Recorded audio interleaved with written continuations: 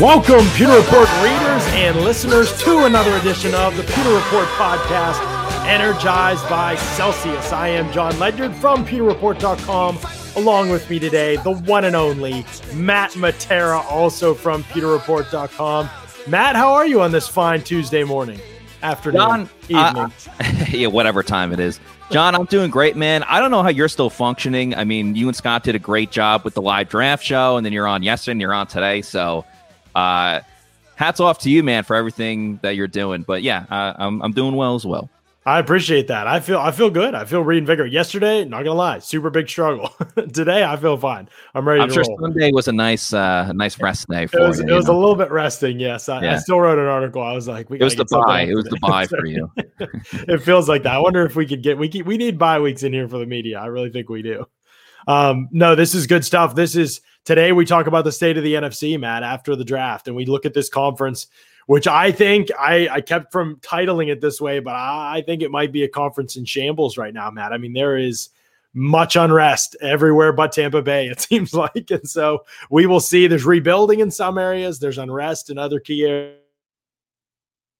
Kind of returning this level of consistency that has made them Super Bowl champions. And so we'll see how this all works out, but it's exciting. And we'll talk about this conference kind of in depth and look at where we think it's headed this season in 2021 for the Tampa Bay Buccaneers. And it's all going to be brought to you by, as it always is, by our good friends over at Celsius.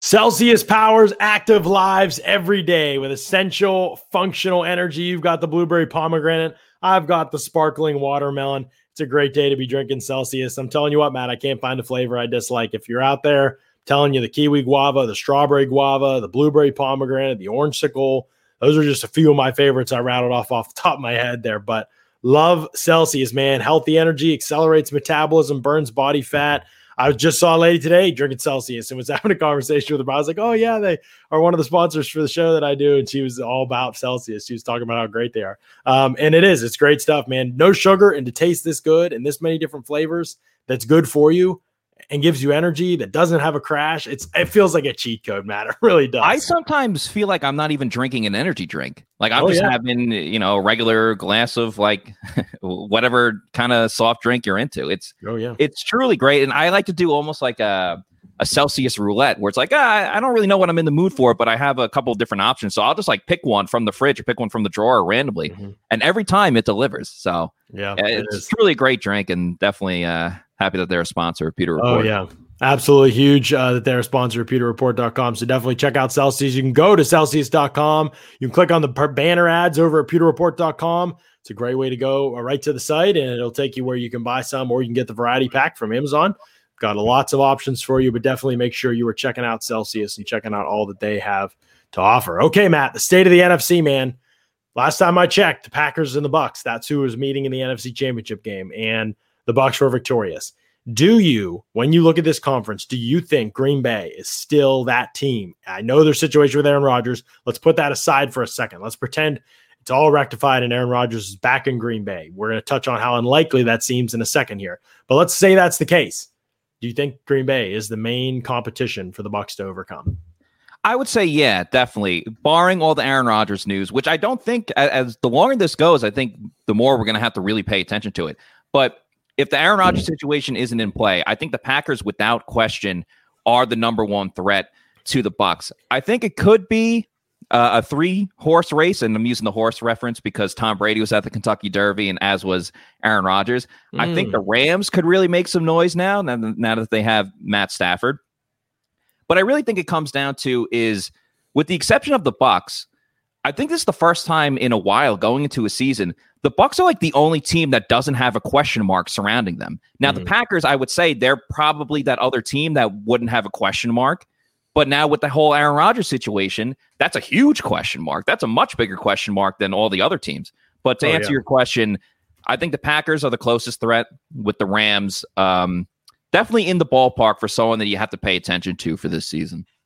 It is amazing to look at Green Bay, think that they are the top competition for the Bucs, which I believe they're right. You're right. And then realize that if you take Aaron Rodgers off that team, they are probably nothing. Like it's like cutting off the head of Thanos in the Avengers Endgame. It really is.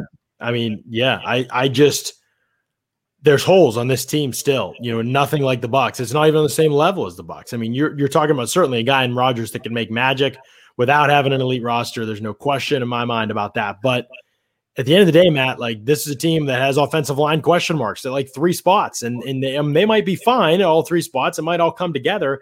But right now, definitely legitimate question marks at those spots. So you've got those. You've got a quandary at wide receiver too. Certainly have other guys. They draft Amari Rodgers. I think that helps to a degree for sure. But at the same time, you look defensively. I mean, they were trying to look for more pass rush help. Is this where Rashawn Gary finally breaks out this year? Preston Smith took a pay cut to come back. You've got a situation now with the secondary, Kevin King returning. I mean, you bet the Bucs want to see Kevin King. Scotty Miller's old friend. Come on. And so, you draft Eric Stokes. Eric Stokes can be a good player for Green Bay, no doubt about that. But man, Matt, this is not a team that is like flawless in any way. If you take Aaron Rodgers off this team, I mean, this roster is worse than the Saints. It's probably worse than the Rams. I don't think they're quite as well coached, at least defensively. That's a huge question mark as some of the other top teams in the NFC. They do have that best quarterback, but there's still lots of question marks. Yeah, and that's the thing is Aaron Rodgers elevates the team around him. I think you can, for the past couple of years, maybe not this year because now they got more talented with guys like DK Metcalf, but like Russell Wilson was another guy that he elevated his team. He almost like willed them to victory. And it's so funny because the past like 2 or 3 years, I think everyone has really said like, when are they going to give Aaron Rodgers another weapon at receiver? And I think there's that stat. It's like the Packers have gone with a defensive player in the first round of their draft for like every single year, except for the year when they pick the quarterback. So it's like they don't want to help Aaron. Do the Packers front office hate Aaron Rodgers? They just don't want to help him at all. And it's like, okay, obviously with Adams, he's an elite wide receiver, one of the best in the game. But like, I don't know, MVS, with all due respect to Taylor, it doesn't strike fear in the hearts of like. And I know he scored against the Bucs. He had a big downfield play, but like he doesn't strike fear in anyone. You know what he's going to do? He's fast. He's going to go down the field. There's no real threat on the Packers offense besides Adams. I mean, yes, they had a great running game and everything, but that's what the Bucs do. They stop the run. There's no team in the league that I would be afraid of. Like, they got a star running back. Oh, the Giants have Saquon. Well, Barkley was hurt last year, but you get the point. Like, we got a stud running back. Yeah, the Bucs eat that up all day. Big whoop. Right. That doesn't faze them at all. Teams like that it doesn't bother Tampa Bay. They know what they can do. They know that they can handle that part of the game. But when you have a great quarterback, it can offset a lot of things. And when Rodgers plays out of his mind, it can certainly offset a lot of things. But if you look at this Packers roster right now and you compare it to the Bucs roster, it's not close. It just isn't on paper. That doesn't mean magic can't happen, but they've got legitimate question marks at left guard. Even at right guard, there's far from a stud there, and Billy Turner playing a right tackle for you for another year. It's looking like what's going to happen unless you got a guy like Royce Newman who's ready. Now they drafted Josh Myers in the second round. And I like Josh Myers. I think he's going to be a good player there. Does he take over at center this season? How high of a level does he play at right away? Maybe a high one. He's going to be playing next to Elton Jenkins and next to Lucas Patrick, and so he definitely has a chance to make a smoother transition than some other players, but. I don't know, man. It's still a transition that needs to be made. There's certainly weapons here. We know what Tanyan and Devontae Adams and Aaron Rodgers can do. No question about that. But even defensively, man, there are just question marks. Again, I'm not saying that this team doesn't have enough to do it.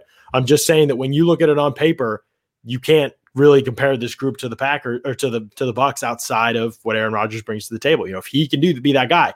Now let's talk about that, because lately, Matt, it just seems like there's almost no way that he's going to be back. I'm not even trying to be pessimistic on the Packers side of things, for the benefit of Bucs fans. It really doesn't sound like this is happening. I mean, AJ Hawk, even, who's good friends with Aaron Rodgers and on the Pat McAfee show all the time. He says the other day, he said the other day, he's like, he's like, I don't think it doesn't sound like it's going to happen. It doesn't sound like he's going to be back there. So this feels like, and it feels like Aaron Rodgers only hasn't refuted it because it's true, right? I mean, he hasn't refuted it because of that. Now he wishes it hadn't gone out, I think, because he's a big fan of Tampa Bay, honestly. I think he's a big fan of Green Bay. And I think that he doesn't want those fans, right, to like be upset, right, at him. And he wants to keep that relationship intact because he loves them and he appreciates them. But I mean, I don't think he's going back to Green Bay. I don't think he's playing there this year. So let's take Green Bay off the table for consideration for this conversation. Let's look at the NFC South. Let's just go to the division right here, because I know we've still got a lot of people that are like the Saints. That's the big hurdle. And I see y'all in the chat and you're still talking about the Saints. And I get it completely, because the Saints are still a good roster. We said, the Saints window is kind of passing. And to a degree, that might have been true, Matt. The window for a Super Bowl certainly does not appear to be open right now, because the quarterback position is that important. And right now they've got major, major question marks there. But still, I mean, this was a team that had a good draft. I mean, no question about that. They were able to add talent to this team. Peyton Turner, certainly very, very impressive in what I saw of him on tape in college. And then Pete Werner as well. I think he could step in and play an early role. Paulson Adebo going to be a big question mark with him. But those top 3 picks, Matt, I mean, you look at those top 3 picks, you say there's a team that was able to really kind of add something to their team. Yes, defensively, for sure. It's not a cure-all. They obviously still have questions at wide receiver. I think Paulson Adebo, like I said, going to be a target on him, and maybe he can deliver, maybe not. But that's a big shoes to fill as a CB2 in the Saints defense with all the man coverage that they play. And he gave up a lot of big plays in college, made a lot of plays on the ball too.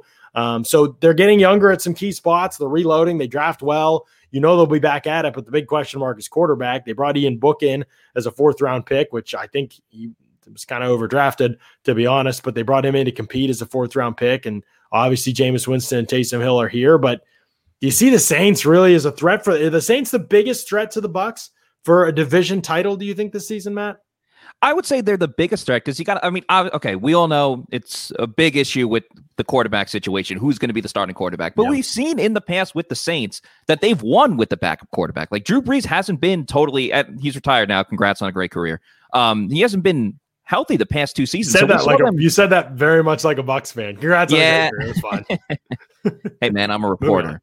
But yeah, I mean, we saw them go undefeated with Teddy Bridgewater 2 seasons ago. And then Taysom Hill was able to right the ship somewhat when he was their quarterback. So, they have a little – if I was trying to, pump up the Saints players, I would say that they've won with other quarterbacks before too. Yeah. I think what's so interesting as well is – and we saw the Bucs take advantage of this in the division round of the postseason – is at the tail end of the year – we all knew how limited Drew Brees was. And granted, he was playing with some injuries too, but I mean, he couldn't throw the ball down the field. So there was nothing more than 5-10-yard passes. Now, let's say if Jameis is the starting quarterback next year, that's going to open up some things that the Saints weren't really able to do last season. We all know Jameis's fearlessness, and for better or for worse, there are going to be plays down the field, whether it's going to be intercepted by the defense or, big play to Michael Thomas if he can run something besides the slant. We'll see if that's the case. On the flip side, because Brees was so limited in throwing, that made him one of the best passers in the game when it came to accuracy and, setting up the screenplay. And we all know how big the screen was with the Saints, getting the ball into the hands of Kamara and then letting him do his thing. I think that would take a little bit of a step back with either James at quarterback or Taysom Hill. But I think the benefits of actually being able to push the ball down the field and be a threat that way actually helps the Saints in a way. I'm not saying that they're better with Jameis or Taysom Hill as the starting quarterback than when Drew Brees was under center. I'm just saying it adds a new element to this team that we really haven't seen in a year or two that will make it a little bit tougher to game plan for. So ultimately, I think they're the number one threat to the Bucs in the NFC South, just because, the Panthers, they have Sam Darnold, and he's another guy that threw a ton of interceptions, and you can make the argument that he never had a ton of weapons around him with the Jets. But also, like, Darnold's on one of the last years of his deal. The Panthers could be in a rebuild, at least at quarterback, be rebuilding almost right away, if they decide that Darnold's not the guy after one season. And then the Falcons are in this constant free fall. It's like, well, they got an extremely talented offense. They obviously just added Kyle Pitts in the draft. So they just added another weapon to their offense. But they could end up losing every game 45-35. And we saw the Bucs get in a shootout with them last season, and that helped the Bucs that way. So I think the answer is the Saints, but it's the Bucks, and then everyone else is much lower. And the other interesting thing with the Saints is that they're going to have to make up their minds at some point. Is this a year we can win in? Are we that good? And it's a huge change for Jameis. Like it just is. Yeah. I mean, you were talking about an offense that was built on vertical threats all over the place. I mean, even Chris Godwin, he can win vertical. Evans can win vertical. Scotty Miller, OJR, the tight ends can. Now you go to a Saints team that it just isn't built that way at all. I mean, they don't. Michael Thomas, you mentioned it with the slants. I'm not saying he can't win vertical. I think he can, but he's not like a deep threat. I just like throwing a little jab in there. Yeah, right. Well, that was invented for Scott. I know Scott feels the same way. But, Traquan Smith, Marquez Callaway, Deontay Harris, these guys are not vertical threats. I mean, even Deontay Harris, who's fast, is an underneath, like let's make a play with the ball in our hands type of player. So it's just a totally different thing for Jameis. There's not really vertical threats in this offense. Not saying they won't be able to win down the field. Even at tight end, though, Jared Cook was a much more vertical threat than you'll see with blocking tight end like Nick Vannett, who isn't even a good blocker, and then Adam Troutman. You won't.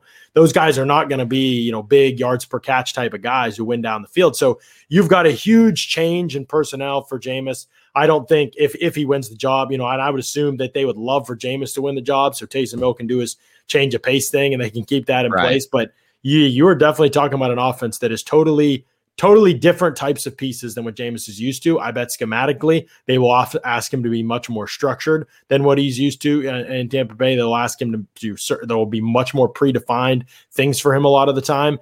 That might save him. That also might neutralize some of what he's best at. He is not really a great underneath passer. I know that seems kind of counterintuitive to people because that's kind of easier. So you're like, oh, easier stuff for Jameis. That might be exactly what he needed. I don't really know that that's the case. Jameis is a downfield passer. It's the underneath stuff that really gave him bigger issues. You saw it over and over again with how many interceptions he threw underneath. I think throwing the deep balls is forte, and I don't know that this Saints offense is set up for him to really win that way. So it'll be something to watch. Defensively, they're obviously still a really good group. They did lose some people, Janoris Jenkins being kind of one of them, and really not having a replacement is kind of the big, like they just aren't really sure what's going to happen in that CB2. Two moves I think could still be coming your way for the Saints. I think this team could sign Richard Sherman. He's still available, and I bet that unless he got signed in the last couple hours, because I know now it doesn't count against the comp pick thing. And that could have been the weight on that as the comp pick thing. Now there's no compensatory pick for whoever signs after this point. That could be one thing. And then the other thing is Armstead's contract, Matt, with Teron Armstead. This is it for him. This is the final year of his contract. And the Saints can't re-sign both of these guys. They can't re-sign Teron Armstead and Ryan Ramczyk.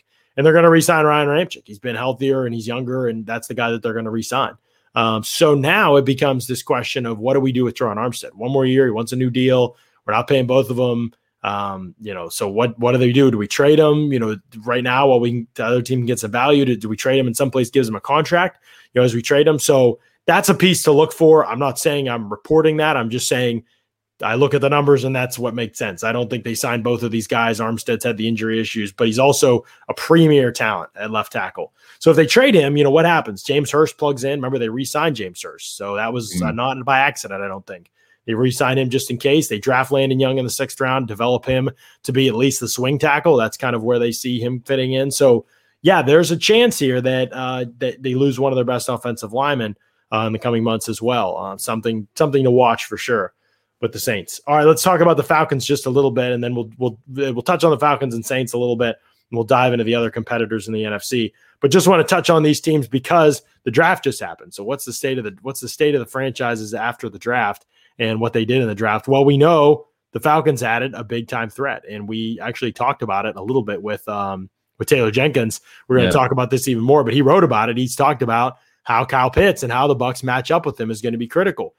He is a big time threat. All of a sudden, the Falcons on offense, Julio Jones, Calvin Ridley, Russell Gage, Jake Matthews at left tackle. They've got questions at left guard. They've got questions at center, or left guard and center, but they've drafted Drew Dalman. They drafted Matt Hennessy a year ago in the 3rd round. They drafted Jalen Mayfield this past year in the 3rd round. They have talent, and they have 2 first-rounders on the right side, Chris Lindstrom and Caleb McGarry.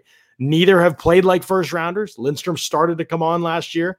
McGarry is still leaving a lot to be desired. It's possible that Mayfield can compete to knock him out at right tackle there. So we'll see what happens with that group, but they're giving themselves answers. The problem with Atlanta really is that if that offensive line can play to potential, if that offensive line can play develop this year, Matt, they could be a dangerous team. But the problem is that hasn't happened yet. That development of the offensive line is holding them back right now. It hasn't happened. And because of that, you look at the roster now and you say, oh, even with all this talent, there could still be issues because Matt Ryan can't get himself out of trouble.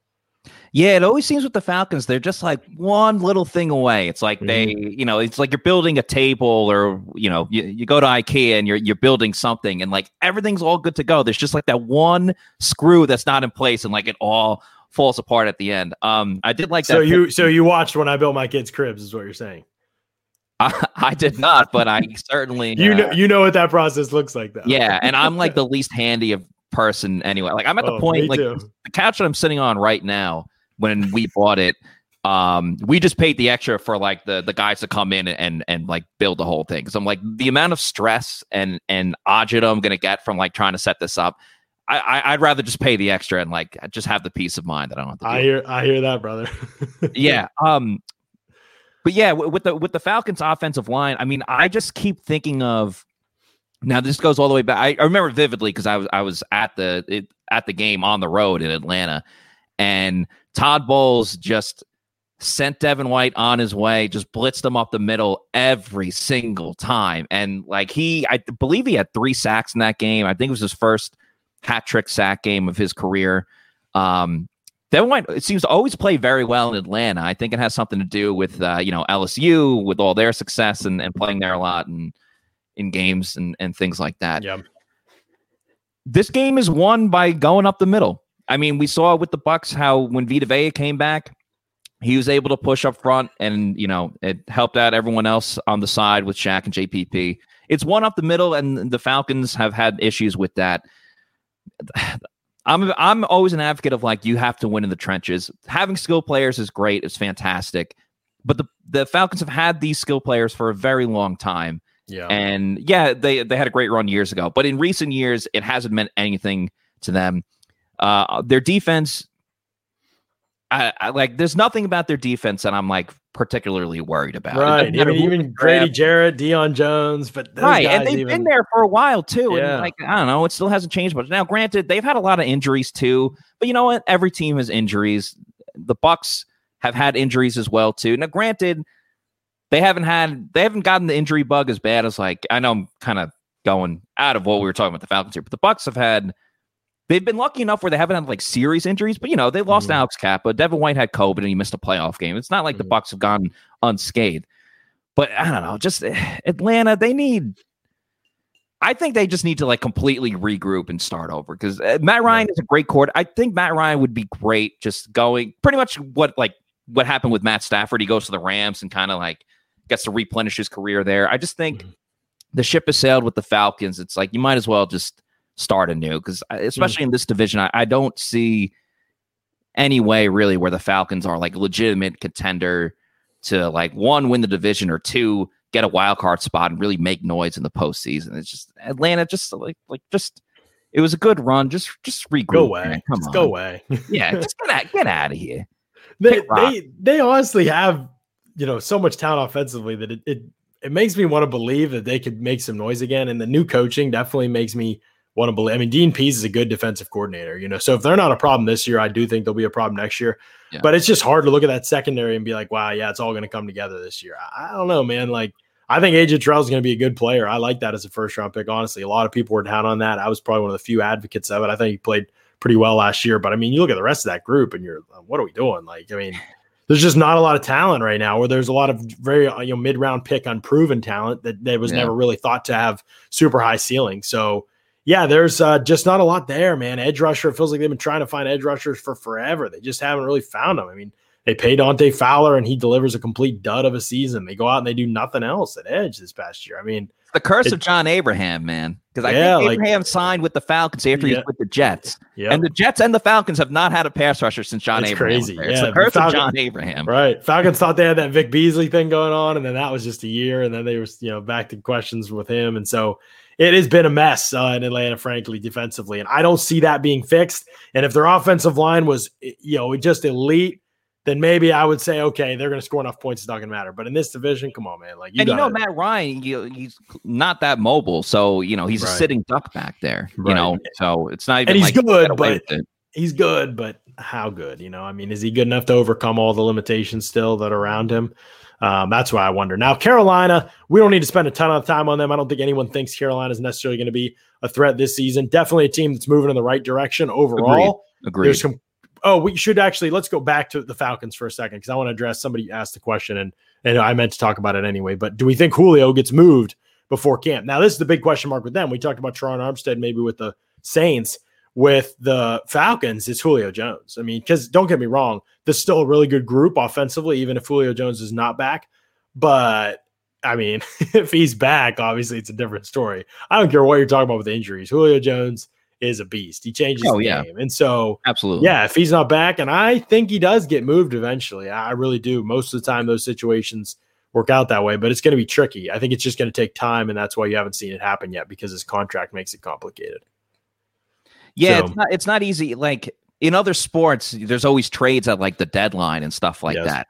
And this would be a perfect situation where, if Atlanta is, like 3-5 or something like that, as they get closer to the deadline, it'd be easier to be like, okay, well, this season's kind of done for. We're playing for a draft pick at this point. Let's trade Julio Jones and get some, draft capital out of it. But that's not really how it works in the NFL. You don't see too many in-season trades with players or players of Julio's magnitude where he's really gonna go to a team and have like an instant impact. We saw it with Jalen Ramsey, but Jalen Ramsey obviously was like kicking and screaming. So yeah, you're right. You don't see it that often, and especially if they're not throwing a fit about it. So yeah, it's going to be a big change for sure. So okay, Carolina team moving in the right direction, right, but not a serious threat yet, right? Like, I mean, that offensive line, a long way to go, and who's going to play quarterback? Right. Sam Darnold really going to suddenly blossom? I know there's better weapons around him, but I think we're by at least a year away from talking about Carolina. Yeah, and I like Matt Rule as a coach. I know Scott's been very high on him, thinking that he'll be able to turn the program around because he's been able to do that in college, and I do agree. I think there's a lot of interesting and exciting stuff if you're a Panthers fan, where just enjoy the ride this season. Hope your prospects do well, and give it a year or two, and you guys will be okay. Yeah, it's keeping Joe Brady, and it's figuring out who the quarterback is going to be. Those are the two things that I'm not sure is going to happen. But other than that, I like the direction they're moving in a lot of ways. By the way, tons of young pieces defensively.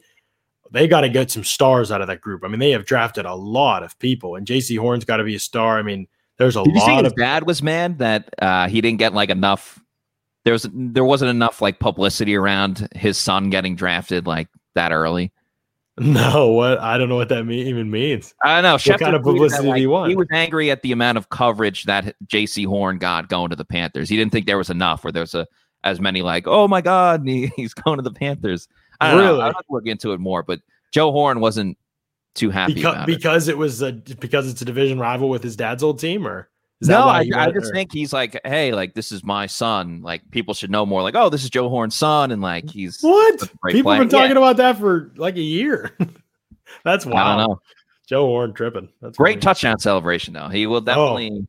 He has a spot in NFL history for. Oh yeah, no question about that. All right, most people mentioned the Rams, and they said, "Oh, the Rams are the biggest competition." All right, maybe, but I don't know.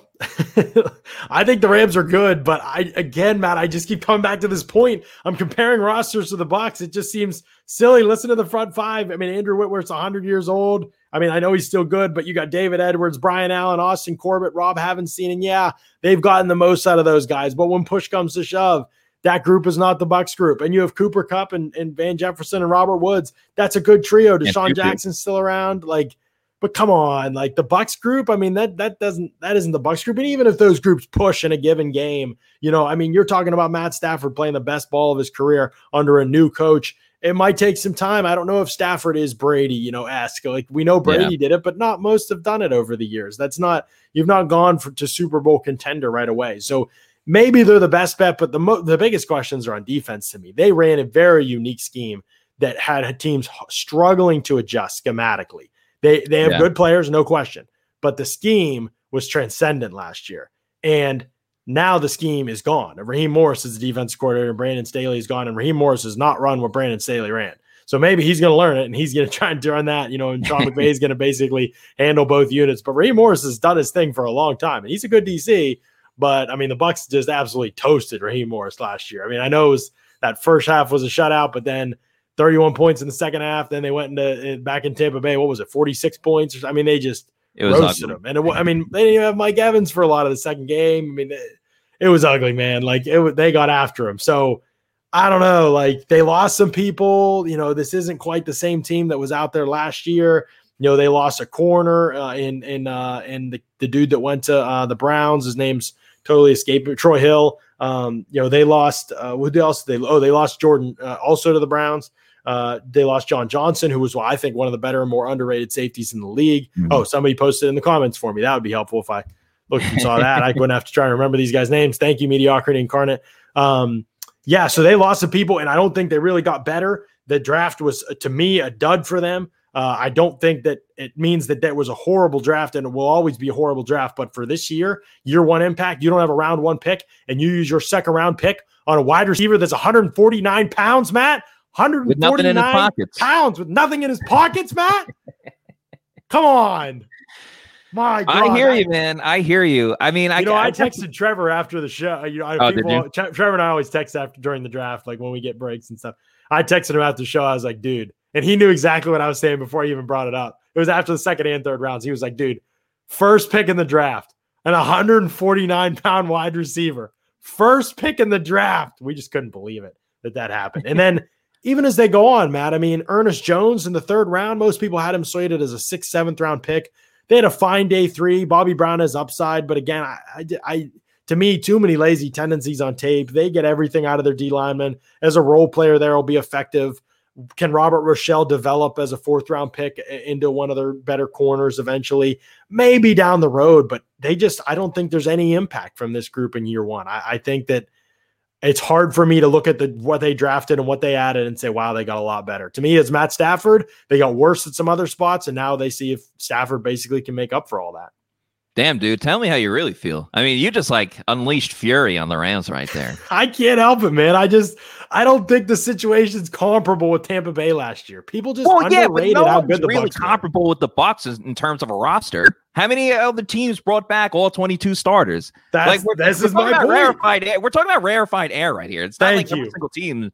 Like no one can match up with the Bucs. Right. So the Rams should respect NFL royalty in Tampa Bay. That's what I say. You know what's going to make you go crazy? I was looking at the odds at our good friends mybookie.ag.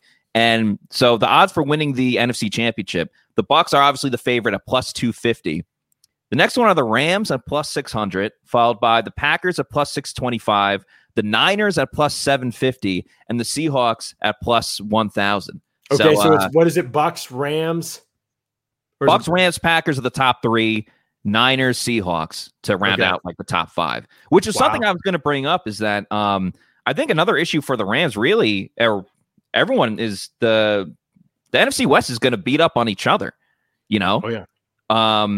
That's a really, I'm not going to say really good division, but it's a very talented division. Like even the Cardinals, I'm not totally sold on. I think eventually, college coaches come in and then they have success early on. Not that the Cardinals had a ton of success, but then once you kind of figure out a little bit of the gimmicky college offense, that's when you really see teams hit the skids. But there's no question that the Cardinals are talented. But yeah, between the Seahawks, who have their own issues with, Russell Wilson didn't really want to be there. He was open to getting traded and things like that. Between the Rams, Seahawks, and 49ers, those guys are just going to beat up on each other. It's going to be a whole struggle the entire season for whoever's going to be the champion of the NFC West there. And sorry, go ahead. No, I was just to say you're absolutely right. I mean, and I'm glad you brought up Russell Wilson. Let's talk about that. I mean, I don't think Russell Wilson's going anywhere, but there are clear fractures. There's clear fractures, right? This might not be an Aaron Rodgers level situation, but this is a group that's in jeopardy right now. I mean, did you see what I did there? See what I did? Jeopardy? Thank you. I just wanted to acknowledge that. But yeah, this is, you still have an offensive line that's, clearly not one of the better ones in the NFL. They may be moving in the right direction, but there's question marks at right tackle and at center. And even left guard, Damian Lewis, who I like a lot, is much better in the run game than he is in pass protection, in my opinion. So you've got concerns there. They want to get back to this run-first philosophy. Everything that we know of as in NFL right now and data tells us that this is a bad idea, without a doubt, Matt. They basically want to move backward as a franchise. But then they also draft a pint-sized receiver from Western Michigan with their first pick in the draft in the second round. I just don't know what we're doing. We want to run the ball. We want to pound the rock. That's what we want to do. Russell Wilson wants to trade because it's such this bad organizational philosophy is taking over now, and it's basically completely subduing what Russell Wilson's capable of doing. Oh, and we're going to draft this pint-sized wide receiver in the second round as our first pick in the draft. I mean, like, what?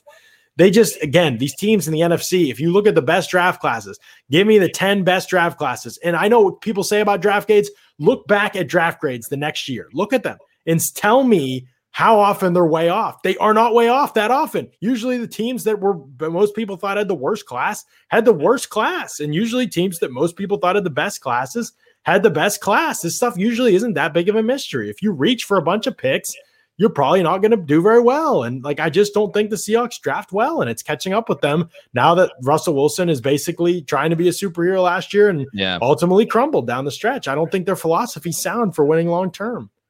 Yeah, I mean, what made them so successful is that they would bludgeon you on defense, and then Wilson would do just enough. Would do just enough to. I shouldn't say just enough because he was still obviously very talented. He would do enough to overcome a run-first scheme, right? With the help of the defense. Yeah. Well, they don't have Brian Schottenheimer there anymore, so maybe that'll help him a little bit. Which, because he used to be the Jets offensive coordinator, like back in the Rex Ryan days. That guy frustrated me so much. And I understand the Jets built I'll get on this real quick so no one cares. I understand the Jets were they built their team to run the ball first. But then okay, you get stopped and it'd be 3rd and 7 and he would just have everyone run 8-yard button hooks. And it's come on, dude. You gotta throw off the defense a little bit. You're having guys do the bare minimum, and you expect Mark Sanchez to beat the defense. Anyway. I just love when your Jets anger comes out because you're pretty chill, dude, most of the time. It's hard to get you that route up, and then all of a sudden something will just pique the Jets rage in you, and all of it comes out, and you got to vent it out real quick. It's. Hey, that's what the pod's for. Yeah, I could go on for days about certain topics like that. That's what the pod's for. But hey, it's a new day in the NFL, new day for the Jets. But we're talking about the NFC here, and in the NFC, I just don't see it with Seattle right now. I just don't. I think there's a chance Seattle finishes fourth. I think there's a better chance Seattle finishes fourth. It's too much superhero ball. It's too much okay, you're asking Russell to do too much, and I think you made a great point about that. They drafted very poorly, and I think that gets disguised because everyone is obsessed with DK Metcalf. They're obsessed with him, and anytime he does something big or he he's awesome. He tracks down Budda Baker on the interception, he tackles him before he scores, and everyone's obsessed with DK Metcalf. That's great for DK Metcalf, but it blindsides a lot of different issues that the Seahawks have had that hasn't really been brought up, and I think I think it's the overall view of them is okay, Pete Carroll, he's his old coach, but he's still young at heart, and he chews all the gum, and I don't know. I think because they won a Super Bowl years ago that it's bought them a lot of the benefit of the doubt. But I think that that hourglass is wearing very thin now. No, that's well said, sir. Not much to add to that. I think I'll just say this: the Seahawks had questions in their secondary going into the offseason. They lost Shaquille Griffin, who was really their only good corner from last year, and they had a bunch of question marks there. And this is what they chose to do: draft Trey Brown in the 4th round. Who I think is a fine little player, but he's a small corner who is not their prototype. Is he just going to play in the nickel? Not sure what they're going to do with him. And they signed Ahkello Witherspoon, who'd been benched 15 times in San Francisco for Emmanuel Mosley and what's left of Jason Verrett's knee. I don't know, man. That just doesn't seem like it's going to get done. And then Trey Flowers is the right corner again. You're going to do this with Trey Flowers again? Dude gets toasted up every year. You're just opting to run it back with him. I never have seen a franchise that just opts to run it back with bad players like Seattle. They have clear needs, clear holes. They did this on the O-line for years. It'd be this guy's starting again. I mean, he's just been subpar for forever. And some people are just afraid to let go, Sometimes it's hard to say goodbye. It's the truth. But I think you're seeing Seattle. I think Seattle as a franchise is going the wrong way right now. That's really where, Michael Henderson says, who would they cover with our guys? I mean, you're legitimately looking at Trey Flowers trying to lock up Mike Evans. Good night.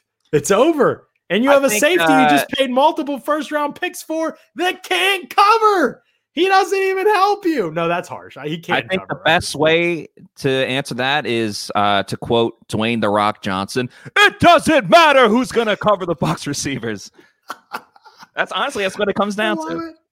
I love it. Throwing The Rock out there. Who do we even talk about? We got to talk about San Francisco. I got to get serious for a second. I have been serious. I have been serious the whole time because I really don't. I'm not even kidding. Maybe I'm looking in the rose-colored glasses, and now I've been Bucs inundated in my 5 months down here in Tampa Bay area. But I just don't know, except for San Francisco. This is the team. I agree with you. Because they have the combination of this unknown at quarterback that I know he hasn't played much, but this is a scheme that has allowed some quarterbacks that aren't even that great. And this guy, Trey Lance, could be something else, dude. I mean, and maybe it doesn't happen this year. But if the Bucs had a couple injuries, there's not a whole lot standing between. The Bucs are here, right? They're in a tier by themselves in the NFC. Like, even if you're a fan of another team, man, how can you, you got to see it. They're in a tier by themselves right now. And then, but San Francisco to me is the team that could go from the next group, which I think is very muddled right now, to jump up. You know what I mean? To jump up to that level, to being able to compete with Tampa Bay if a few things happen. I know it might be early with Trey Lance, but you were talking about the coaching of Kyle Shanahan, the scheme of Kyle Shanahan, what is, I think, an improved offensive line, another year for Trent Williams in the system. Alex Mack bringing him in at center, I think, is going to make a big difference. They get healthy again with Deebo Samuel and George Kittle. That is huge. Those guys are, oh my gosh, dude. He's so good, and people don't know. Brandon Ayuk the second year. I loved him. Yeah, I mean, they just have a ton of Ayuk pieces. too. Ayuk is awesome. He was another guy in fantasy football who, when he really turned it on. I'm telling you, Trey Lance landed in the dream spot for first year. Not even because the roster's good and they're just in the Super Bowl, but just because the way that the team is run. Like the run first, a lot of play action, some easy completions. There's tons of those tap passes to these guys. Like you get in rhythm, you feel comfortable, you get in good down and distances. Oh, by the way, you're a truck who can run the football too. Like I know that it sounds crazy with a rookie quarterback, but there are not many places that you could. So are you saying you want to start Trey Lance right away? Oh, no question. I mean, what are you going to do? Like Jimmy Garoppolo, you know what it is. I want to start Trey Lance. I think the issue, I'm not saying I disagree. I'm just saying the big issue with Jimmy G has just been that he hasn't been healthy. Like if you look at the record, but if you look at the record of the Niners when Jimmy G is healthy and he plays, it's like very good. It's a very high number. I don't have it in front of me, but it's a very high number of like compared to win-loss differential with Jimmy G. I think the Niners' biggest issue has really been that they're another team that like just gets injured all the time and it set them back a ton. And especially with like Kittle, he got hurt all the time. But when Jimmy G was hurt too, obviously, you have a guy like Nick Mullins, you're not expecting to like win the division, but to his credit, he kept the Niners competitive in games and stuff like that. So now you bring in Lance. If you want to make him the starter, you're already going to have a talented guy in there right away who can help the team win. But I also can see a situation where, not that you plan for Jimmy G to get hurt, but if you have Jimmy G start and then he's not delivering the way you want him to, then you could put in Trey Lance. Or if Jimmy G does get hurt, Lance comes in, you're bringing in a guy that's way more talented than Nick Mullins and has so much more potential that it keeps the Niners in the same gear, on the same lane that they were into, competing to make the postseason. Right. Speaking of delivering the way you expect them to, Matt, got to talk about our friends over at Playbook Products. Some awesome coasters that they make with plays on them. You could see this, right? Plays designed from big games in Bucs history. And it's not just the Bucs. If you like another team, you can find them too. Playbookproducts.com. They have terrific stuff. Look at the detail, the outlines, the play. And these are coasters. This is like a stone. And it's solid, but it's beautiful. All their stuff is highest quality. Probably see the mug back here. There's the mug back here. You can see mine with the play on it. Scotty Miller's touchdown against Green Bay before the half. They just make the stuff that they make is high quality. It's terrific. And right now, folks, playbookproducts.com. If you go and you buy something from playbookproducts.com, I think it's like the next 5 people that buy something from playbookproducts.com, you can take a picture of your receipt with the date on it and everything. None of your personal information, just a receipt with the date on it. Send it to sr@pewterreport.com. We're doing it. We did it during the draft show. We sold a bunch. Now we're selling a bunch more. If you go to playbookproducts.com and you purchase something there, it could be a gift for somebody, it could be something for yourself. Go to the website, purchase something there, send a picture of your receipt to sr@pewterreport.com, and Scott will send you the Bucs Super Bowl championship DVD for free on top of it. It's like a $20 value or something like that. So he'll send you that DVD for free along with that. So go ahead, head over to playbookproducts.com. You can see Matt's got the mug there with the detail on it. Check it out. Check out their stuff. Remember, it can be any team. There's lots of any sport, but playbookproducts.com is where it's at. Check it out. Send that receipt to sr@pewterreport.com. Get yourself a free Bucs Super Bowl championship DVD, which, by the way, is awesome. Lots of fun behind the scenes stuff in that DVD. It's great stuff. All right, Trey Lance. Bill Byers ain't worried about Trey Lance. Not worried about Trey. I never played against anybody, Lance. It's a fair point, Bill. He's played very little quarterback. Right now, he's not throwing the ball very much since really ever. That's this big thing. I know it would be unusual, but I'm telling you, the right system is around him, I think, for them to make a splash. Now, in his first year, are they going to knock off Tom Brady? I don't think so, but we've got a long way to go till we have to start making game predictions. But I do think just on paper, you're looking at a San Francisco team that's very, very good and could bounce back very, very easily. They worry me more than the Rams, to be honest with you, Matt. They worry me more than the Rams. They worry me more than the current state of the Packers. They really do. I think that's the team right now that I'm probably most concerned about. Now, if Rodgers stays and that situation somehow rectifies itself, I'm obviously changing my answer. But, the way that they're heading, the way Seattle's heading as a franchise, and again, I don't know if you want to talk about anybody in the NFC East. If you're looking at anybody in the NFC East, is that kind of a problem? I'm not. So no, I don't see it with the NFC East. But I do want to let our friends know about Locker Room tonight. We'll be on there. I'll be answering questions. We'll be talking about the draft, not just for the Bucs, but for other teams too. We'll be having a good old time on Locker Room. It's a social audio app that is changing the way we talk about sports. It's the only place for live audio conversations about the takes, rumors, news, and teams you care about. React to sports news as it happens. Gather all your friends and watch parties for the biggest games. Rep your favorite teams and find your community. Better sports talk is just a tap away. Download on the Apple App Store and join the conversation with Locker Room. Download at Locker Room and make sure. I don't know if it's available on Android yet, Hezo. I know Spotify bought Locker Room. Remember, Locker Room's not our company per se, so don't get mad at me, Hezo, if it's not on Android. We don't have any say in it. We've asked them. Appreciate your passion, though. That's right. Appreciate your passion a lot. All those question marks scared me, Hezo. I wasn't sure whether you were yelling at me. But no, Locker Room, I think they said it's going to be available on Android, but Spotify bought Locker Room. So I don't know when the timetable for that is. But having said that, yeah, exactly. It's very good news. But having said that, Locker Room is the place to go. Download Locker Room. If you have an Apple application or ability to download that, download it. Follow Pewter Report. You'll get invited. You'll join the conversations when we have those fun stuff. Are you and Taylor going Thursday night? Yes, we're going this Thursday. Thursday night. All right. So Thursday night, Taylor Matt show, baby. Let's go. I love it. All right, so we've talked about the whole NFC really that matters, right? I mean, there's only 3 divisions, right? Pretty sure. Oh, wait, no, the NFC East. Gosh. Yeah. Well, I mean, you just said that like no one's a threat. But yeah, we can talk about the NFC. No, I mean, I think Dallas's offense, I'll just talk about units. Philly's a train wreck. Giants will be better this year. They'll be better. Their question is quarterback. Their question is quarterback. They loaded up on talented offensive players, both in free agency and in the draft. So it comes down to Daniel Jones, and I think like their defense, good defense, could be good defense. Yeah. Enough pass rush. They'll keep improving. Yeah, I think they'll keep improving. I think that Dallas's offense scares me. Dallas's defense just didn't do anything for me. I look at Dallas the same way I did last season, where they're going to score a ton of points, but they're also going to allow the same amount. Which again, fantasy football, Dak Prescott was like insane as a fantasy football quarterback because Dallas would go down like 20 points every single game and you have to air it out and you score 5 touchdowns and rush for 2 of them. So I mean, the Cowboys, there's nothing really, it's the same thing. You're going to score on them and then you just have to stop them once or twice. Right. Then, all right. There's Washington. Going to be so much fun to watch Ryan Fitzpatrick. We all love Ryan Fitzpatrick. I kind of agree with you. And John Ward, $5 super chat. We greatly appreciate that, John. Very kind of you.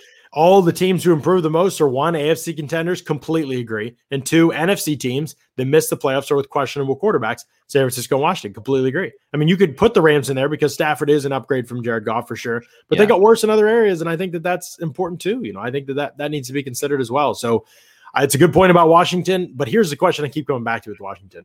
Yes, they'll be better and they'll be more stable and they'll be able to compete for that division title. But at the end of the day, is Ryan Fitzpatrick really contending for a Super Bowl? I mean, like, are we at that point where that's what we're going to say. I just want him to make the playoffs, man. He hasn't made the postseason once in his career, and this might be his best opportunity with the NFC East. That is essentially I think open. I agree, and to me, Washington's the best team in the NFC East right now. If I had to guess, now Dallas certainly is the unit that can scare, but I got to see it.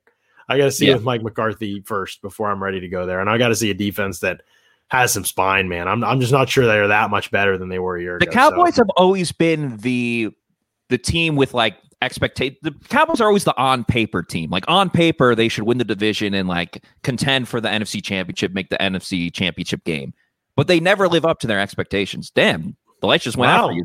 It's the Undertaker. Lights just went out. House? Help! Lights just went out. Hang on, Matt. 1 second. All right. In the meantime, I will, I guess, go through some questions. First of all, I'm a big fan. Never mind. John's back right away. I was ready to, adjust on the fly here. Start answering fan questions. No, we're good. We're ready. We're ready to wrap this thing up, man. The ring light just went out because the computer that it was attached to, another one, died on me. So. But no, I think that in the NFC East right now, I see teams that are getting better. I don't really see a Super Bowl contender right now. So we'll keep monitoring that. Obviously, to me, Minnesota's a team in flux. Detroit might be the worst team in the league.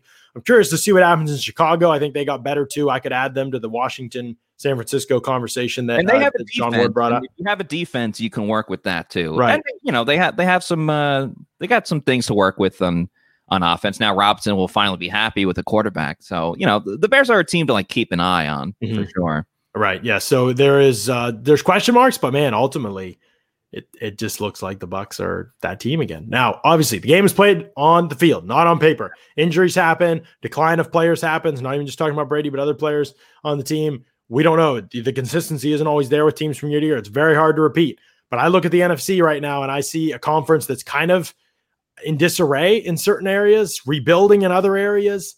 It's in flux. There is not a lot of right now. There's nobody that is on the same tier as the Bucs. They're in a tier by themselves. You have teams that are kind of trying something new, like the Rams, and there's teams that are getting something new, a quarterback that are younger, like San Francisco and Chicago, or older in Washington that could help make them better.